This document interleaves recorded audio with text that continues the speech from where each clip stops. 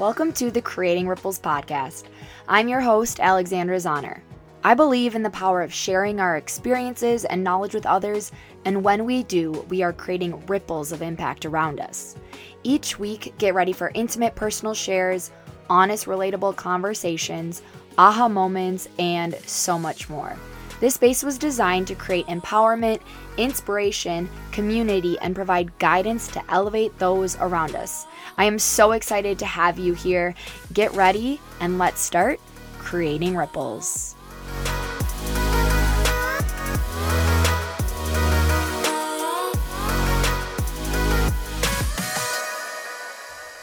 Hello, welcome to the Creating Ripples podcast. I'm your host, Alexandra Zahner, and today we are virtually sitting down with Megan Sheely. Megan is a nutrition coach, personal chef, and recipe developer, and I am so excited to have her on the podcast here today to share with all of you her story, her passion, and what really led her into what she's doing for her career now.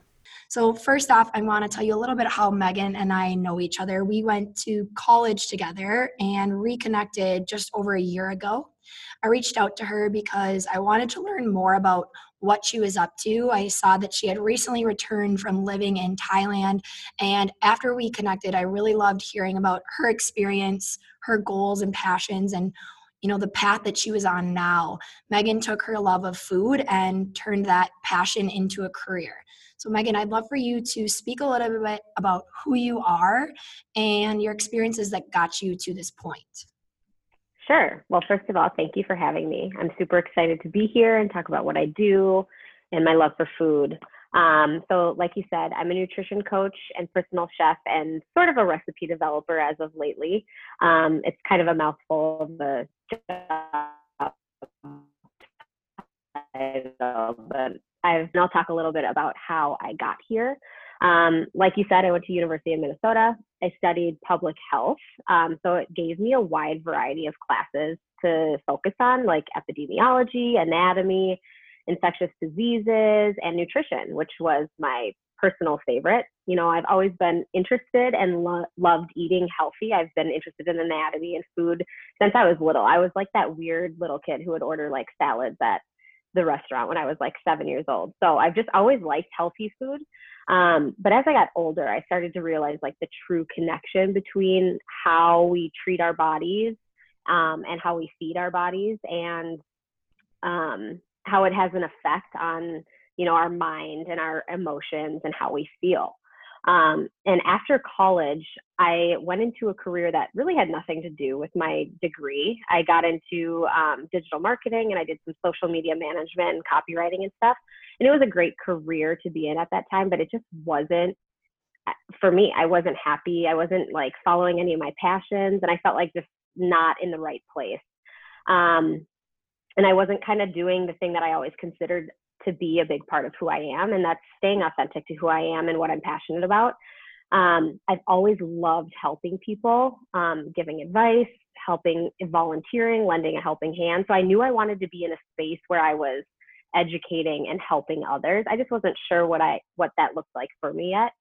The company that I was working for had actually just gotten bought out. So all of us got laid off. So it was like a really great time for me to kind of pause and reflect and think about the changes that I wanted to make to do something that I was really passionate about. So I actually randomly decided to leave and move to Thailand, like you said, to teach English for a year. It was always something that I wanted to do. I just figured that was the time to do it because things kind of had just fallen into place. And let me preface this before I go into more about my Thailand experience, that it was a great experience. I wouldn't trade it for anything. But I did have some struggles while I was there, mostly with my health. I was living in rural Thailand, so I wasn't in the touristy Phuket, Krabi places that people think of in their mind when they think of Thailand. I was in a small town in the south, so I didn't have a lot of access to the same foods that I was super used to eating here in the States.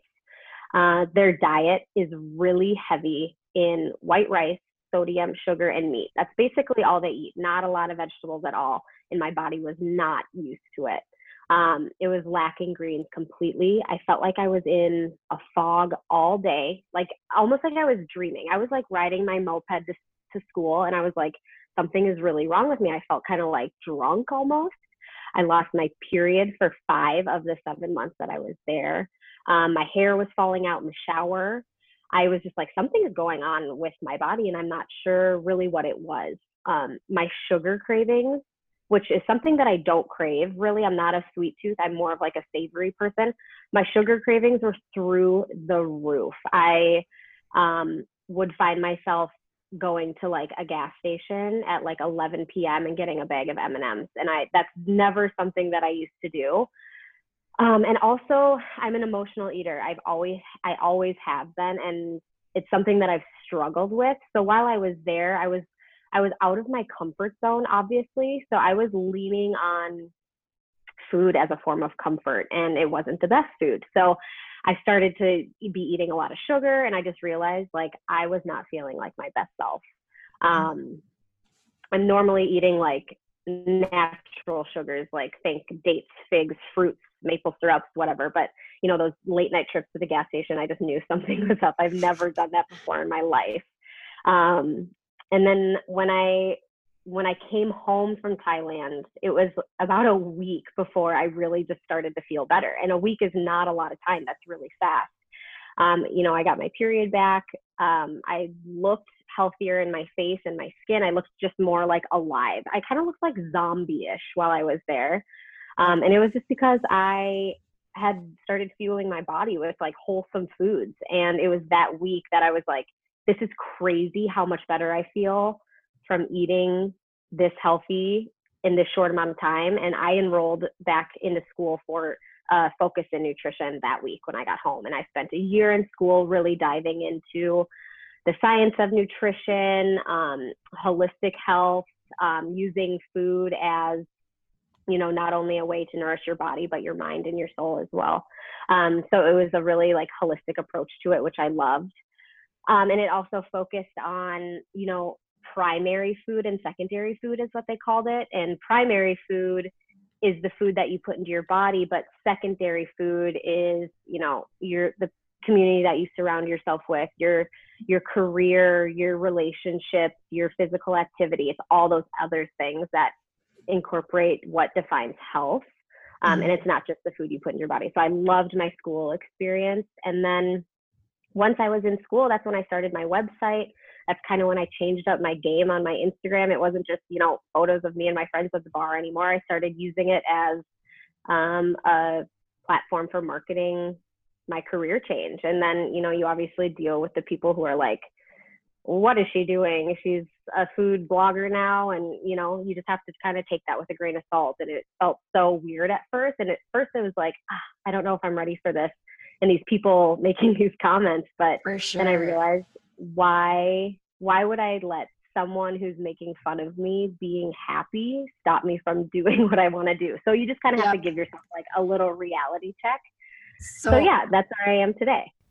So it's funny you say this. I just had a clarity call with my coach, and one of the things she brought up was how she saw me speaking to all of these people, and the people that I'm speaking to, I don't even know them yet, but for whatever reason, I get caught up in that imposter syndrome, exactly what you're speaking about, of who do I think I am? Like, why do I think I can do this? And then I also get fearful around what people that know me think about what I'm doing.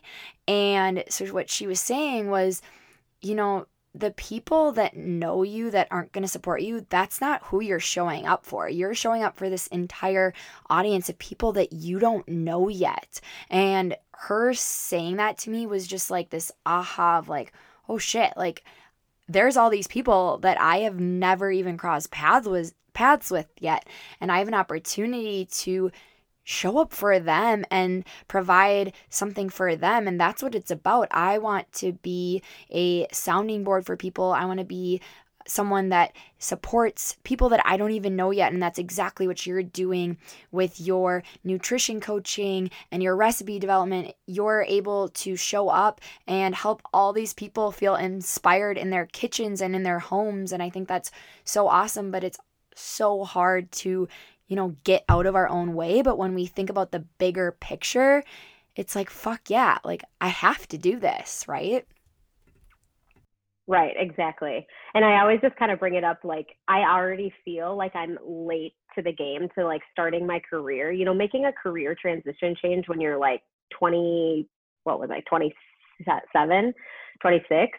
I felt late. I felt like I was starting over completely. And then I just have to remind myself, like, imagine being 40 years old and like not doing what it was that you wanted to do solely because of what somebody was going to think of you. It's just like, it's so petty to not follow your passions because of somebody talking about you. You don't want to look back in 20 years and not have done something because you were worried what other people would think. Like they don't have to live your life, you do. And yeah, exactly. At the end of the day, you want to be living your life feeling fulfilled. For sure. Right. That's exactly right. So one of the things that I kind of want to unpack a little bit more was you spoke about the true connection with food between our body and minds and how it impacts that. Can you kind of talk a little bit more about what that means? And if someone's hearing that for the first time, maybe they're relating to your story of how that food was impacting them mentally and physically in a negative way, and kind of give them some insight into that. So yeah, I've kind of always known that food, everyone kind of knows that food is healing. We were always told that, but like after my own personal experience, it really taught me the importance of wholesome foods, minimal artificial sugars, and just a wide variation of the nutrients that they can not only bring you back to health, but more importantly, they keep you from going under in the first place. So food really, truly is medicine. And like I said, it's not only reactive, but it's proactive medicine. So your immune system is actually housed in your gut microbiome. So meaning when your gut microbiome, those little bacteria that are lining our entire gut, when it's not getting the nutrients and the foods that it needs to thrive, your immune system is going to be the first thing that takes a hit. And especially in the world that we're living in today with numbers from this global pandemic soaring, the most important thing you can do for your immune system is eat wholesome foods rich in vitamins, minerals, and antioxidants. And I can't stress that enough. Obviously, we're to the point now where we're being more reactive to health. But now that we know that food plays such a huge role in the immune system, I'm hoping that some people can, really take that as a preventative medicine, use it as a way to stay healthy, not just get healthy.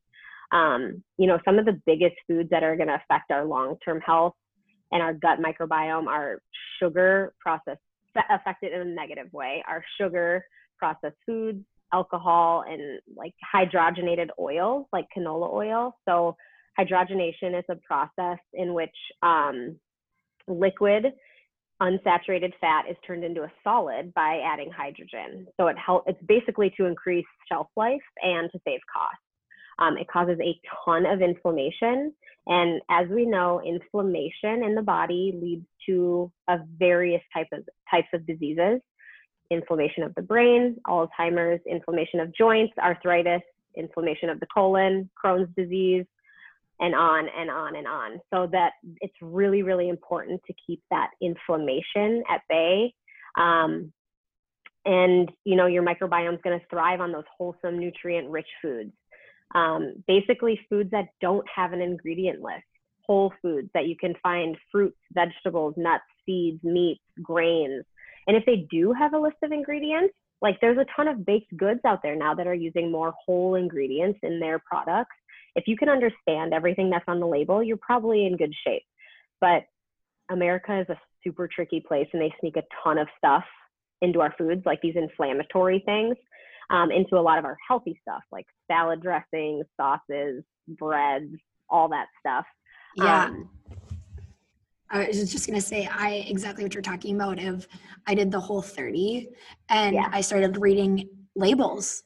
Like you don't realize. Yep. No, I know. And I mean, I never used to do label reading because I always felt like weird being at the grocery store and like flipping my food over and like looking at all this. I don't look at the nutrition facts. I've never been like a numbers reader. The ingredients are more so what you want to focus on because, like I said, America, our food system is not great and they sneak a ton of shit into our food that's making us sick. So yeah, it's really important to read those labels. And also with the body and mind thing, so I'll get into this a little bit. This is kind of sciencey, but dopamine, the neurotransmitter, that's the feel-good neurotransmitter. So it's basically related to drug use, sex, shopping, gambling, and eating. So those 5 things. The one thing that those 5 things all have in common is they are addictive. And that's because that neurotransmitter is an addictive neurotransmitter. We want to feel good. And food actually it releases that dopamine. But unfortunately, it's released when we are eating that kind of crappy food. It's released by processed foods, sugars. You know, when you're having a horrible day, you're not like, oh my God, I had such a shitty day at work. I really want to have a salad when I get home. Nobody says that. They're like, oh, I want cookies, I want cake, I want pasta, pizza, and those refined carbs that are going to like make that dopamine just spike. So when you're constantly eating those like really processed foods, you're spiking that dopamine. But when you spike that dopamine, it has to come back down. So when you're eating, yeah, you crash basically. So those really processed foods can ultimately change kind of the chemical makeup in your brain and end up making you feel more sad and more depressed. So it's like, think of a weekend that you've just had like a lazy weekend. I mean, I've been there a lot. A lazy weekend, you didn't eat the best, you weren't working out. How do you feel after that? You feel so kind of just anxious. Sluggish too. Yeah, sluggish. Yeah. So it just, that food just really can take a big toll on your mind too. So it's important to just feed that dopamine with those good nutrients that aren't going to spike your dopamine and then just make it crash. So I know on your page, you post a lot of healthier options for people. And obviously we are in a global pandemic where life is already just very different than it is. And I know I find myself, like you said, reaching for more of those treats than probably normal. Yeah. What would you tell someone, you know, like what advice do you have for them as they navigate this global pandemic, and what small changes and things that they can do to eat less of those processed foods? I know you post a ton of recipes of different options. I see you posting your dates with peanut butter, I think it is, all the time. And so I think, like, what suggestions or ideas do you have for people as they try and navigate this? I know for me, it's hard when I think about, I want to eat healthy and do these things, and then, like you said, that stress or anxiety takes over. And so I like reach for the easy thing, but in the end, it's actually going to probably bring me down further than I was feeling before. For sure. Yeah. My approach with the recipes that I've made have always been, I'm not someone who like wants to limit myself on foods that I love.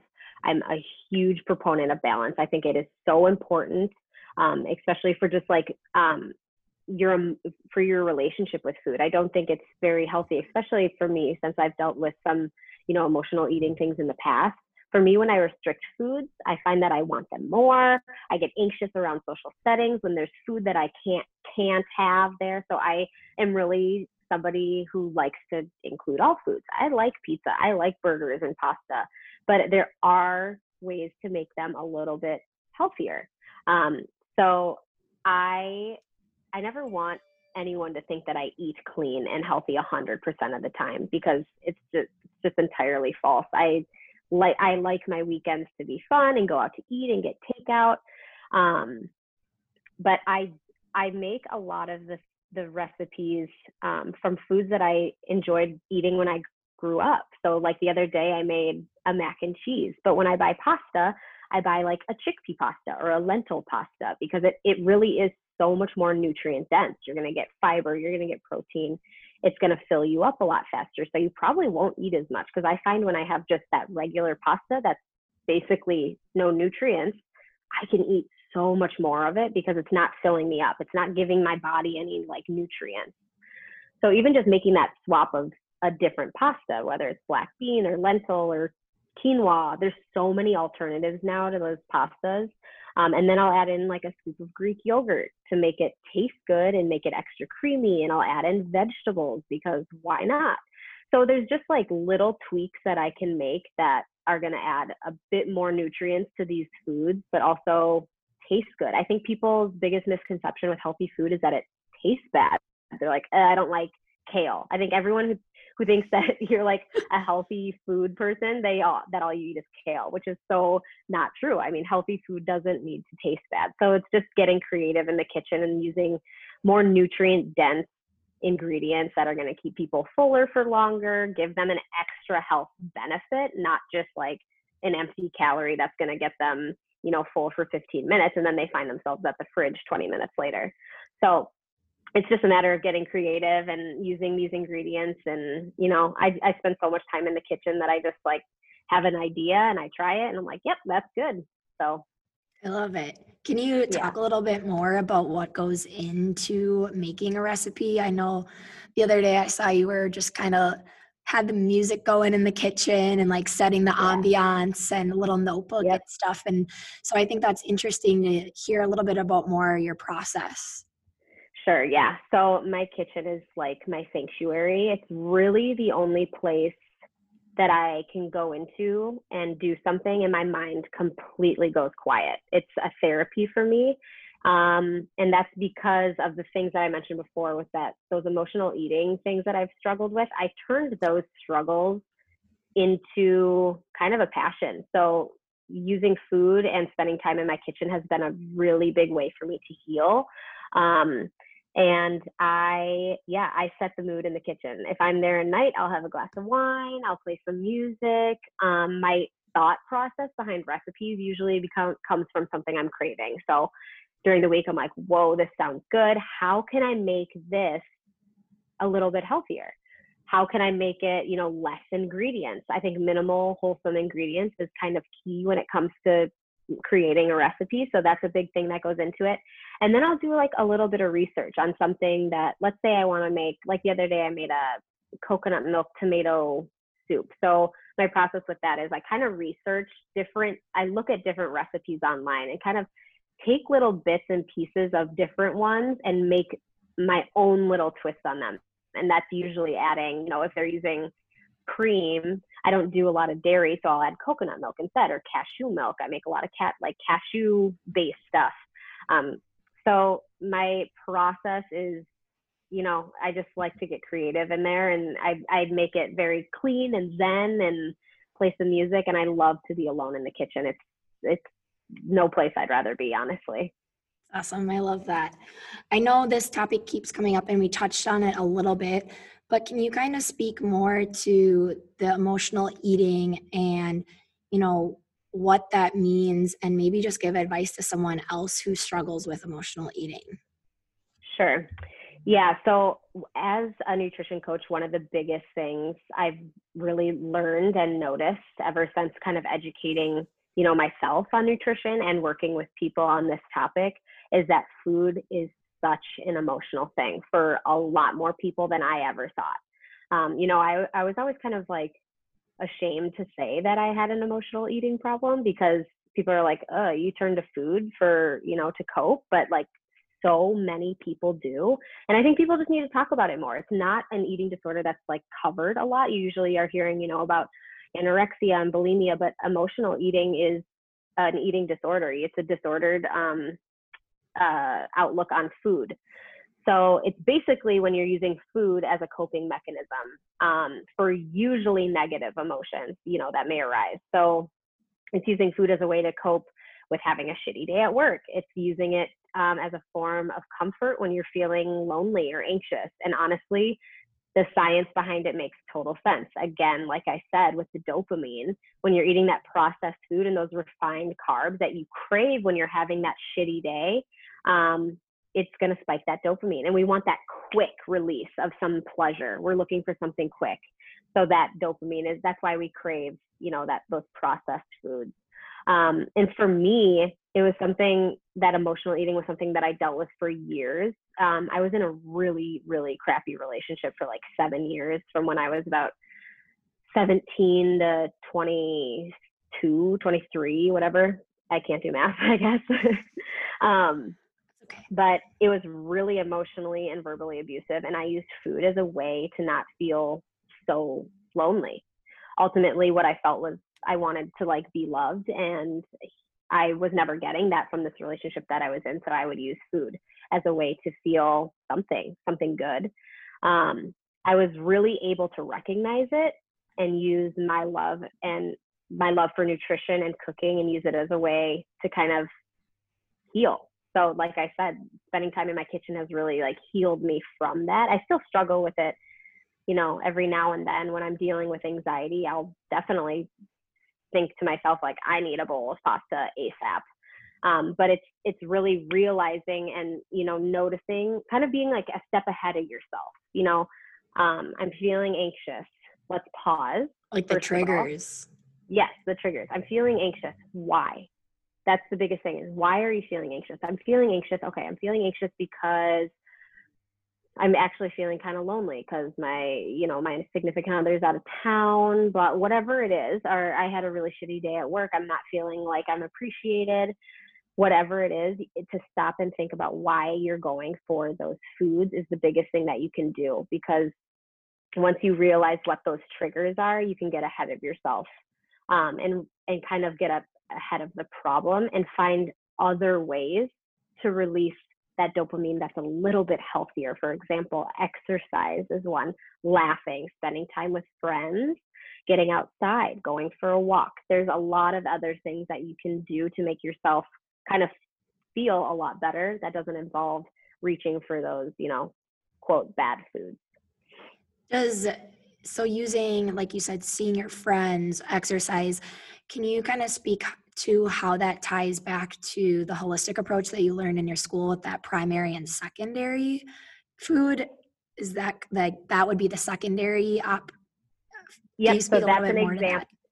Yeah, so that's an example of that like secondary food. So these secondary foods are basically ways to nourish your body that aren't food. Mm-hmm. Because health isn't just about the food that you put into your body. It really is, the people that you surround yourself with. Are they inspiring? Are they motivating? Are they kind? Do they make you laugh? Your career, do you like what you're doing? Are you passionate about it? Are you good at it?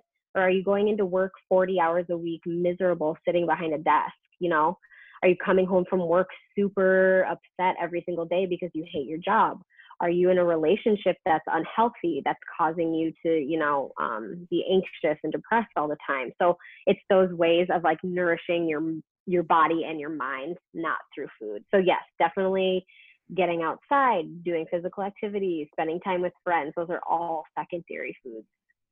I think that's really cool that the program that you went through kind of looks at it as mind, body, soul, and not just the food, but all the other attributes in your life that are equally as important to overall health. I think sometimes we get so focused on either fitness or our nutrition that we often forget about just how important it is, like you said, surrounding yourself with the right type of people that lift you up and inspire you, because at the end of the day, your nutrition and fitness are on point, but you're surrounded by a bunch of shitty people, you're not going to feel your overall best. And for sure. And it's going to cause stress in your body, and stress releases cortisol, which causes inflammation, which is going to lead to some sort of something down the road. So, it's not just the food that you put into your body. Yes, it's an important aspect, but focusing on all those, those pillars of health is really important. Yeah, I totally agree. And I think that's something, just as I've gotten older, I've realized the importance of, as you said, the pillars of health are going to really be what helps me to get down that path that I want to be on overall. Just unpack this a little bit more with the emotional eating. Now, if someone listening relates to what you're speaking about, what advice do you have? I know you spoke to like thinking about like the why, but if someone's listening, they're like, holy shit, like that's literally my life. Like, is the best starting place to just really start to notice those triggers? Or, Mm-hmm. What's a good beginning point? Yeah, so I think the most important first step is kind of breaking down those pillars of your life, because a lot of those pillars, if you're unhealthy in one of those, it can lead to that emotional eating. Like those relationships, like let's say you are in a, like for example, me, in a really crappy relationship, you're not feeling, not now, I'm in a not my relationship now. Sorry, I wasn't sure if Matt heard me say You're like, wait, who's around me? that. My past relationship, you reach for that food because you feel lonely in that relationship. Or let's say you're really unhappy with your job. Your boss is a dick. You're stressed. You don't like what you're doing. You're spending 40 hours a week behind a desk and you don't want to be there. And you come home every single night and you open up your fridge and you eat the entire fridge. And it's because there's something bigger. There's always something bigger with emotional eating. It's happening for a reason. So really getting to focus on all those different pillars of life. And if you're kind of lacking in one, unhappy in one, try to figure out if that's why, it honestly, it usually is. A lot of people that I've worked with that have dealt with emotional eating, I've noticed one of the women that I've worked with, she was going through a horrible divorce. So she was stressed and she was sad and depressed, and she was using food as a way to lift her up. So really getting to the bottom of why you're feeling the need to go to the fridge after work every single day, even when you're not really hungry, why you're waking up in the middle of the night and going to the cabinet and looking for cookies. There's a bigger reason why you're doing that. And to getting to the bottom of that and really acknowledging it, facing it head on, having tough conversations if you need to, is really, really important to kind of guiding yourself through that path of healing from emotional eating. Yeah, I think that's huge to be able to just really step back and look at all the different avenues that could be contributing to why you're reaching for the things that you are. Mm-hmm. One thing I know for myself, when I try to focus in on nutrition, I use a lot of different excuses as to why I can't eat healthier. Time. I get Mm-hmm. overwhelmed with cooking. I Yeah. don't always know where to start, or kind of like you had said too, a lot of times I think I'm like, ugh, healthy food. Like, Mm-hmm. it's not going to taste that good, is it? But Yeah. I know that's not true because I eat healthy food usually 90% of the time. But like you said, I like to live a balanced life. So, what would you suggest to someone that's trying to live a healthier lifestyle and find a good balance? Like what's a good place to start when they want to go out and kind of pursue that for themselves? Sure. Yeah. So that was actually kind of why I started my whole personal chef aspect of my business, because I realized that a lot of the clients that I was working with, that was the biggest thing. People were like, I want to eat healthy, but I don't know where to start. I don't really like cooking. It's too much time. There was just so many different kind of, like you said, excuses, but some people don't like cooking. And I had to, kind of realize that.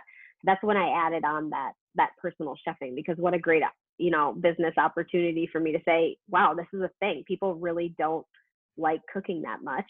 Why don't I start this thing where I go into their house and I cook a bunch of food and I fill their fridge with these healthy, wholesome foods for them to eat.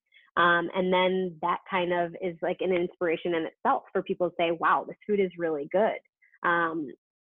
Healthy food can be good. So even just that, I think that first step is kind of realizing like healthy food can be good. And also healthy food doesn't have to be complicated to cook. Some of my recipes that I cook, people are probably like, there's no way I'm making this. She probably spent all day in the kitchen. And yes, sometimes that is true, just because I like creating, food and recipes, but healthy food does not need to be complicated. I mean, you can do grilled chicken with brown rice and an avocado and some greens and a clean little dressing, and there's a meal. It probably took you 20 minutes to prepare, and meal prepping is huge for people who don't want to spend an hour in the kitchen every single afternoon cooking dinner. So that's why I spend, 1 to 2 hours in the kitchen on a Sunday, and I'll prep a ton of food to just have my fridge stocked and ready so that when I get home from whatever it is in the evening, I'm not like, searching through my cupboards to find anything to put in my mouth. I have meals that are healthy, that I can just throw on the stove, and they're ready in 10 minutes after I've, prepped everything. So I think meal prepping is also a huge thing, an important thing to do when you're trying to start eating healthy. I think it can save a lot of time. It can save a lot of money because you're not creating a new meal every single night. You're not wasting as much food because you're not making a new meal every single night. So there's a lot of benefits to meal prepping that I think people should. It's not, I feel like people think meal prepping is for like big beefy gym rat boys, but it's just, anyone can do it. Yeah, anyone can do it. I mean, I do it every single week, and it's just a matter of I like having healthy food ready in my kitchen. It saves me so much time.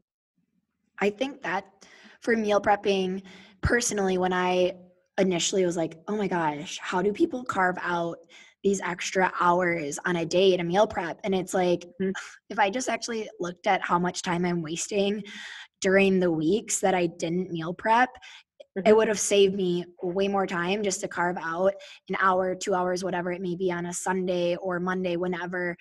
I would have saved so much time. And when Jordan and I, right now we're living with my parents, so we are like out of a normal routine for us. But when we were living at home, it was a nice way for us to connect and do something together. And I think looking at it as a way to maybe get your family involved if you have kids, or have a friend over, maybe post-COVID and cook food together. But I think that it's so much more. And I mean, exactly how you were talking about, you do your recipe content, you can kind of create a little ambiance and have fun with it, and remember that, it's a bigger time chunk maybe up front, but it's actually going to save you that time, like you said, during the week when you're not trying to find random things to throw together. It's already there ready for you.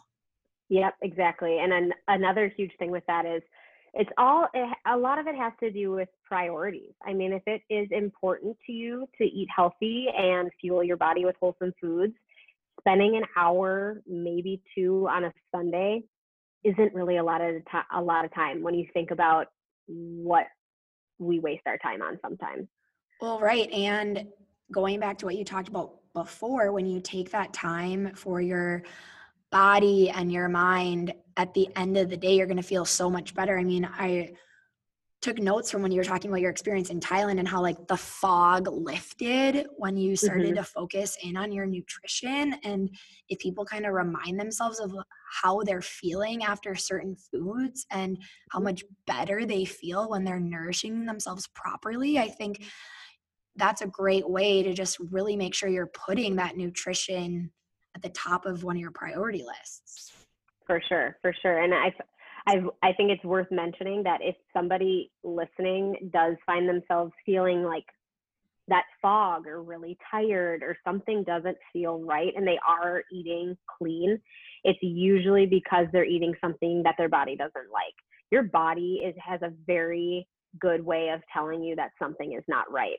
And becoming intuitive and listening to your body is so important. I mean, if you're eating something and you're bloated after you ate,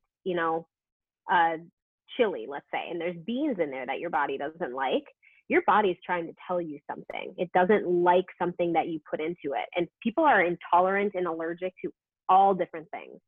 No body is the same. So, I mean, one man's food is another man's poison. Some people can thrive off eating, let's just say, brown rice. Somebody else can be totally intolerant to it and get hives from it, get, rashes, get bloated. So you just like listening to your body with food is so, so important. So I make a point to kind of every time after I eat something, I kind of just take a little mental note, like, how do I feel after eating that? Do I feel sluggish? Do I feel tired? Oh, I'm bloated from that. So my body probably didn't like something that I just ate. So really just listening to that is important too. When I first learned about intuitive eating and recognizing how food was, prohibiting me maybe from feeling energetic, or if I started to feel bloated, that was like the most eye-opening thing for me to realize my food was making me feel a certain way. I didn't have to live a certain way. I think Mm-hmm. one of the most profound like ahas that I had heard someone sharing with me was when they had started to recognize how gluten, and I know gluten is kind of like a taboo thing. A lot of people are figuring out their relationship with gluten, but this elderly man, I work in a fitness gym, and Mm-hmm. he was talking to me about how he just assumed he'd always had achy knees. Like that was just how he'd always lived. He's getting older, he has achy knees. Mm-hmm. And he started to recognize and intuitively eat, and he noted that when he stopped having gluten, he tried to not have gluten for a while, his knees felt like he was in his 20s again. But he Isn't just that thought, crazy? yeah, he just thought, I'm getting old, I'm getting achy. And then he removed food that was Yep. literally making him feel like crap, but he thought that that's just how it was. And Right. it's so crazy that, and you probably can speak more to this, but there's all these different foods that make us feel certain ways that we've just grown to live with, but we don't Mm-hmm. have to. Right. Right. And the thing is your body wants to heal if you give it half the chance. That's what our bodies are meant to do. They will heal if you give it the chance to. And when you said that gluten thing, so basically what that meant is his body was so intolerant to gluten that it was so inflamed because it's a sign of, he's eating something that his body thinks is foreign. His body's not meant to break it down. So it shows up as inflammation. It probably showed up as inflammation in his joints or his, whatever it was in his knees. And that's how it showed up. And then he removes it and it's gone. And I feel like that's what you find with so many of these crazy health stories that you hear. It's like, yeah, I couldn't figure out what was wrong with me. I was sick for like 3 years and all I did is I stopped eating nuts. It's like this one little thing that they take out that their body was like, yeah, no, this is not working for me. And your body's trying to tell you that. But like you said, we're so used to being like, yeah, I just have bad knees. No, it's probably from something. Yep.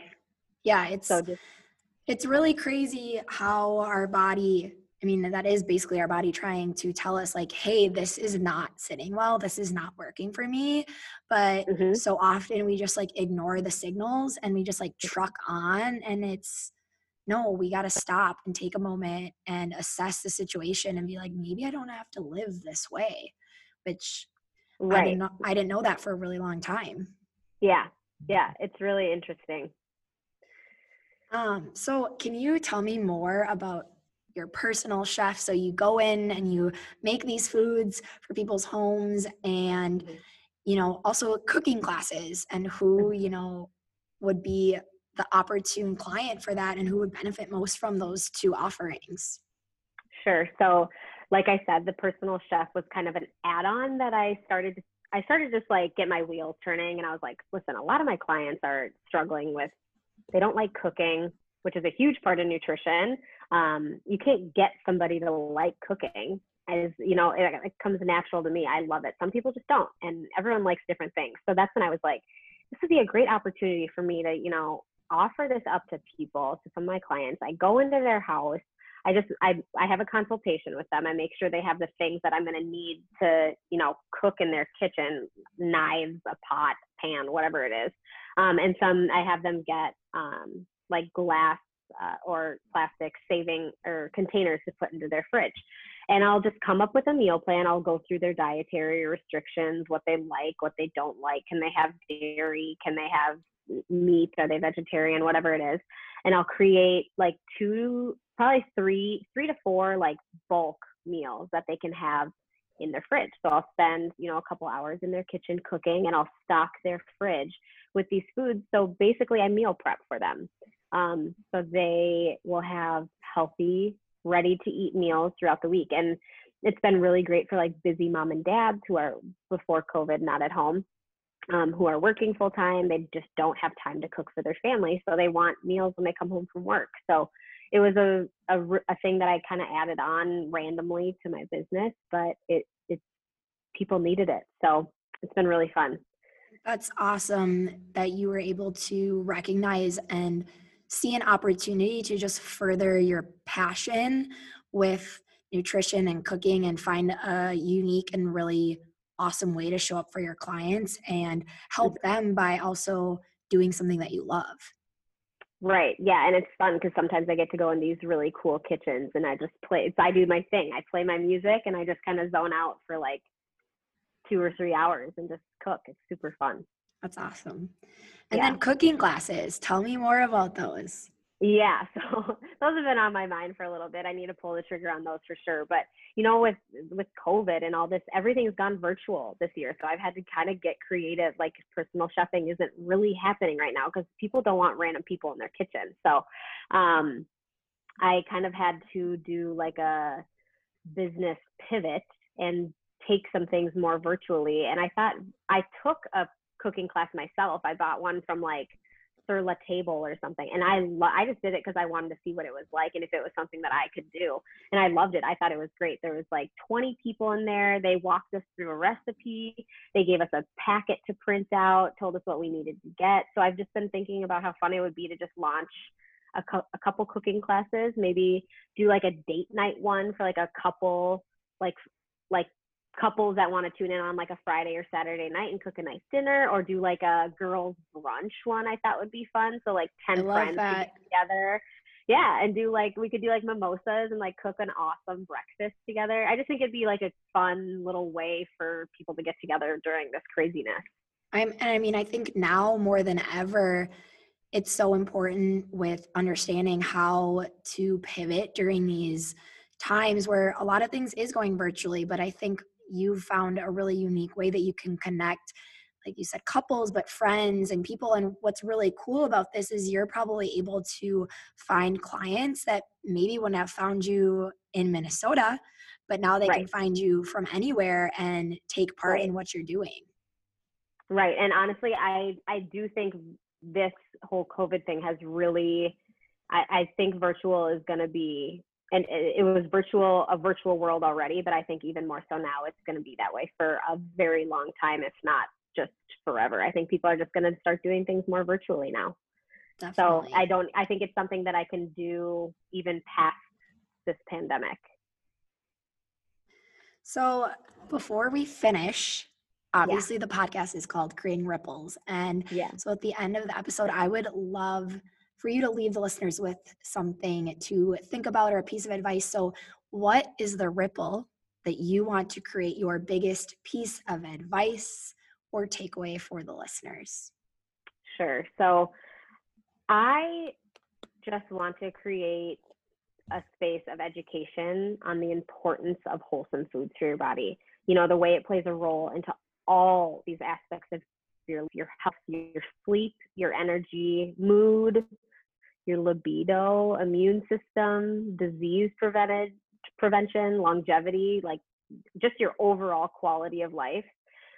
There's so much that food can affect in a positive way. And I just want to inspire others to get into their kitchens, because I truly think that is where you can take full control of your health and the foods that are going into your body. I've always said the kitchen is where health begins, because for me personally, it really did. So yeah, just providing education and inspiration for people to take control of their health through food. I love that. So Megan, where can our listeners find you? Sure. So they can find me on my website, which is megansheely.com. That's SHELEY. And then also I'm pretty active on Instagram too, and I try to respond to as many messages as I can. And I'm just Megan Sheely on there too. So pretty easy, but yeah, website. You can fill out a form on there if you're interested in getting in touch, and I'll respond to you via email. Otherwise, you can just contact me on Instagram too. Amazing. Well, we'll all be looking for your virtual cooking classes that you'll be launching very soon, I can feel. Megan, thank you so much for taking time to come be a part of the Creating Ripples community. We are so happy to have had you join us. It is so wonderful to get to see Megan living out her passion and making it into a career. What an inspiration. Everybody listening, make sure you go check her out. She is bringing some delicious goodness over on her Instagram account, and I can guarantee you do not want to miss the recipes she'll be bringing this holiday season. Thank you so much for joining us on today's episode. Make sure you hit the subscribe button to stay up to date on all the latest episodes as they drop. And if you loved what you just listened to or know someone that would, share it out with them and let's start creating ripples.